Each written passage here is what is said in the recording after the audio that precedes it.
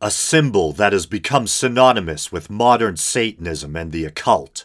A sinister-looking anthropomorphic goat, cross-legged, gesturing, its furrowed gaze locking eyes with the viewer. There's something about the symbol that seems ancient and timeless, and although the name given to it, Baphomet, is centuries old, the image itself is relatively new and can be traced back to the 19th century. French occultist Alphonse Louis Constant, better known by his pen name, Eliphas Levi, his attempt at translating his name into Hebrew, was the first to conceive of the modern Baphomet symbol, although admittedly he did borrow elements from the devil of the medieval tarot. Levi's Baphomet, which he also referred to as the Sabbatic Goat, or Goat of Mendes, was meant to symbolize the absolute, or a kind of equilibrium or totality of binary opposites. Its arms posed in an alchemical gesture, one pointing upward, the other down, bear the Latin words salve and coagula, meaning to separate and join. Levi's illustration of Baphomet, which he had drawn himself, was included in his 2-volume work entitled Dogma and Rituals of High Magic. Dogma was published in 1854, followed later by Ritual in 1856. Levi himself had the following to say about the so-called frontispiece, the illustration facing the title page. The goat on the frontispiece carries the sign of the pentagram on the forehead, with one point at the top, a symbol of light, his 2 hands forming the sign of occultism, the one pointing up to the white moon of Hesed, the other pointing down to the black one of Geburah. This sign expresses the perfect harmony of mercy with justice. His one arm is female, the other male, like the ones of the androgyne of Cunrath, the attributes of which we had to unite with those of our goat, because he is one and the same symbol. The flame of intelligence shining between his horns is the magic light of the universal balance, the image of the soul elevated above matter, as the flame, whilst being tied to matter, shines above it. The beast's head expresses the horror of the sinner, whose materially acting, solely responsible part has to bear the punishment exclusively, because the soul is insensitive according to its nature, and can only suffer when it materializes. The rod standing instead of genitals symbolizes eternal life, the body covered with scales, the water, the semicircle above it, the atmosphere, the feathers following above the volatile. Humanity is represented by the 2 breasts and the androgyne arms of the Sphinx of the occult sciences. The Sabbatic goat head inside an inverted star first appeared in the 1897 work Le Clef de la Magie Noire by yet another 19th century French occultist Stanislas de Guaita. At the 5 points of the star are the Hebrew letters spelling Leviathan. Also incorporated in the symbol are the names of the Hebrew archangel Samael and Lilith, Adam's first wife in Hebrew folklore. The same symbol minus the names of Lilith and Samael appear again later in Maurice Bessy's book, A Pictorial History of Magic and the Supernatural. It's this version which Anton LaVey would eventually adopt as the symbol of the Church of Satan, where it would become known as the Sigil of Baphomet. Another and newer non-theistic Satanist organization, the Satanic Temple, has adopted both a stylized version of the Sigil of Baphomet as well as its own take on Eliphas Levi's cross-legged Sabbatic goat. Their 9-foot-tall, 1-ton bronze Baphomet statue has been at the center of battles concerning religious freedom and separation of church and state issues, such as attempts to have it displayed at the Oklahoma and Arkansas state capitals in response to Ten Commandment displays. As previously mentioned, Baphomet as the Sabbatic goat is a relatively new invention, only dating back to the 19th century. But the name itself is centuries older. It first appears in transcripts from the Inquisition of the Knights Templar, although possible variants such as Baphomets or Baphum do appear earlier. The Templars were a medieval order of Crusader knights, also known as the Poor Fellow Soldiers of Christ and of the Temple of Solomon. Eliphas Levi, who believed that devil worship that allegedly took place during the Middle Ages was actually a continuation of pre-existing pagan rites, actually mentions the Templars while reflecting on the devil of the tarot. Below this figure we read a frank and simple inscription, "The Devil." Yes, we confront here that phantom of all terrors, the dragon of all theogonies, the Ahriman of the Persians, the Typhon of the Egyptians, the Python of the Greeks, the old serpent of the Hebrews, the fantastic monster, the nightmare, the Croque-Mitaine, the gargoyle, the great beast of the Middle Ages, and, worse than all these, the Baphomet of the Templars, the bearded idol of the alchemist, the obscene deity of Mendes, the goat of the Sabbath. The frontispiece to this ritual reproduces the exact figure of the terrible Emperor of Night, with all his attributes and all his characters. Yes, in our profound conviction, the Grand Masters of the Order of Templars worship the Baphomet, and caused it to be worshipped by their initiates. Yes, there existed in the past, and there may be still in the present, assemblies which are presided over by this figure, seated on a throne and having a flaming torch between the horns. But the adorers of this sign do not consider, as do we, that it is a representation of the devil. On the contrary, for them, it is that of the god Pan, the god of our modern schools of philosophy, the god of the Alexandrian Theurgic school, and of our own mystical Neoplatonists, the god of Lamartine and Victor Cousin, the god of Spinoza and Plato, the god of the primitive Gnostic schools, the Christ also of the dissident priesthood. The mysteries of the Sabbath have been variously described, but they figure always in grimoires and in magical trials. The revelations made on the subject may be classified under three heads. 1. Those referring to a fantastic and imaginary Sabbath.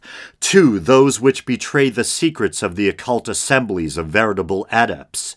3. Revelations of foolish and criminal gatherings, having for their object the operations of black magic. As we'll soon discuss, the supposed Baphomet of the Templars differed greatly from the Sabbatic goat of Eliphas Levi. Founded in 1119, the Templars became a popular Christian charity and quickly grew in wealth, power, and membership. Although renowned for their military prowess, the majority of the order's members were non-combatants responsible for managing the Templars' vast financial infrastructure, which spread throughout Christendom. In 1306, Pope Clement V, who desired to see the merger of the Templars and another order known as the Hospitallers, invited the Grand Masters of both organizations to Avignon, France, where he was based. Neither Jacques de Molay of the Templars or the Hospitallers, Fouque de Villeray, were particularly amenable to the idea of the proposed merger, but nevertheless agreed to the meeting. Jacques de Molay arrived first, while de Villeray would end up being delayed by several months. While waiting, de Molay and the Pope discussed charges that had been brought against the Templars. It was agreed that the charges were false, but Clement nevertheless wrote to King Philip IV of France, requesting official assistance with the investigation. Philip IV had been in deep debt to the Templars, and some historians speculate that he took advantage of the aforementioned charges, as well as lurid rumors surrounding the order, in an attempt to free himself from the financial burden. At dawn on Friday the 13th of October 1307, and yes, some do attribute this date with the origin of the Friday the 13th superstition, King Philip IV ordered the arrest of numerous Templars, including Grand Master Jacques de Molay. The arrest warrant issued by the king began with the words, "God is not pleased. We have enemies of the faith in the kingdom." The Templars were accused of a number of lewd and blasphemous offenses. It was claimed that during initiation rituals they were required to spit on the cross, deny Christ, and engage in quote-unquote indecent kissing. They were also accused of more worldly or banal offenses such as fraud and financial corruption. Some of these accusations and offenses were corroborated or confessed to under duress and torture. One specific accusation made against the Templars was that they worshipped an idol or head which they called Baphomet. The etymology of the word is debated, but it's largely thought that it's most likely a corruption of the name Muhammad. The Templars were accused of adopting Saracen or Muslim religious practices, and one contemporary variant of the name of the Prophet Muhammad was Mahomet. It seems that Muhammad or Mahomet also became a general term for a false idol in medieval Christendom. In his 1987 book, The Knights Templar and Their Myth, author Peter Partner states, "In the trial of the Templars, one of their main charges was their supposed worship of a heathen idol head known as Baphomet. Baphomet equals Mahomet." While researching this episode, I encountered the following account in numerous works. I was able to trace it as far back as Louis Spence's 1920 book, An Encyclopedia of Occultism. Gosseron de Montpezin, a knight of Provence, said that their superior showed him an idol made in the form of Baphomet. Another, named Raymond Roubaix, described it as a wooden head on which the figure of Baphomet was painted, and adds that he worshipped it by kissing its feet and exclaiming Yalla, which was, he says, verbum Saracenorum, a word taken from the Saracens. A Templar of Florence declared that, in the secret chapters of the order, one brother said to the other, showing the idol, "Adore this head. This head is your God and your Mahomet." Another young Templar confessed the following: "I, Raymond de la Fière, 21 years old, admit that I have spat 3 times on the cross, but only from my mouth and not from my heart." This would be in keeping with the idea that the Templars may very well have engaged in sacrilege and or idol worship, but not out of disdain or rejection of Christianity, but to the contrary, that it may have been done as a kind of preparation in case of capture, an attempt to condition themselves to be able to betray the cross in body, but not in heart or spirit. The exact nature of the idol the Templars supposedly worshipped varied from account to account. This is probably due in some part to the unreliability of both rumor and coerced confession. Some said it was a mummified head, possibly that of John the Baptist, others a head with 3 faces, or even a cat. In fact, the order did supposedly possess some silver gilt heads, which they kept as reliquaries, objects used to house relics, including one bearing the inscription Caput or Head 58. Among those heads may have been those of Saint Euphemia and Hugh de Paon himself, the co-founder and first Grand Master of the Templars. Dozens of Templars, including, despite having retracted their confessions, Grand Master Jacques de Molay and Preceptor of Normandy Geoffroy de Charnay, were burned at the stake. De Molay asked that he be tied facing Notre Dame Cathedral, with his hands being able to be clasped in prayer. It's said that from the flames he shouted, "God knows who is wrong and has sinned. Soon a calamity will occur to those who have condemned us to death." As the story goes, Pope Clement died a month later, and King Philip IV died in a hunting accident before the year was out. As stated earlier, the consensus seems to be that Baphomet is a corruption of Muhammad, but there are other interesting, if not entirely convincing, theories concerning the etymological roots of the word. In his 1965 work entitled Le Baphomet, Pierre Klosowski suggests that Baphomet is a coded amalgam, borrowing letters from various words. The following is an English translation. The Baphomet has diverse etymologies. The 3 phonemes that constitute the denomination are also said to signify, in coded fashion, Basilius Philosophorum Metallurgicum, the sovereign of metallurgical philosophers, that is, of the alchemical laboratories that were supposedly established in various chapters of the temple. The androgynous nature of the figure apparently goes back to the Adam Kadmon of the Chaldeans, which one finds in the Zohar. According to this explanation, the BA is borrowed from Basilius, the PHO from Philosophorum, and the MET from Metallurgicum. Put them together, and you have the word or name Baphomet. Christoph Friedrich Nicolai, a German bookseller and Freemason, active in the 18th and early 19th centuries, asserted that the Templars were Gnostics, and that Baphomet was a compound word from the Greek meaning baptism of wisdom. He also drew a connection between the so-called Figura Baphometi and the pentagram of Pythagoras, noting the similarities between the Gnostics and the Pythagoreans. Gnosticism, from the Greek for knowledge, gnosis, is an umbrella term for a number of ancient sects or religious systems, many Christian or in the Christian-Jewish milieu, which placed a heavy emphasis on mysticism and secret knowledge. 19th century French lexicographer, Freemason, and philosopher Émile Littre, in Dictionnaire de la langue française, asserted that the word was formed Kabbalistically by writing backwards the abbreviation for Templi Omnium Hominum Pacis Abbas, abbot or father of the Temple of Peace of all men. Apparently his source was the so-called Abbé Constant, none other than Alphonse Louis Constant, the one and only Eliphas Levi, the French occultist behind the iconic Baphomet sabbatic goat image. According to Hugh J. Schoenfield, a scholar who had worked on the Dead Sea Scrolls, the word Baphomet was created by using what's referred to as the Atbash substitution cipher, a monoalphabetic cipher originally used to encode the Hebrew language. He argued that by applying the cipher to the word Baphomet, it could be interpreted as being an encoded form of the Greek word Sophia, meaning wisdom. Famed British occultist Aleister Crowley incorporated Levy's Baphomet into his own religious philosophy, Thelema. The following statement appears in Crowley's Gnostic Mass: "And I believe in the serpent and the lion, mystery of mysteries, in his name, Baphomet." Crowley further states, "The devil does not exist.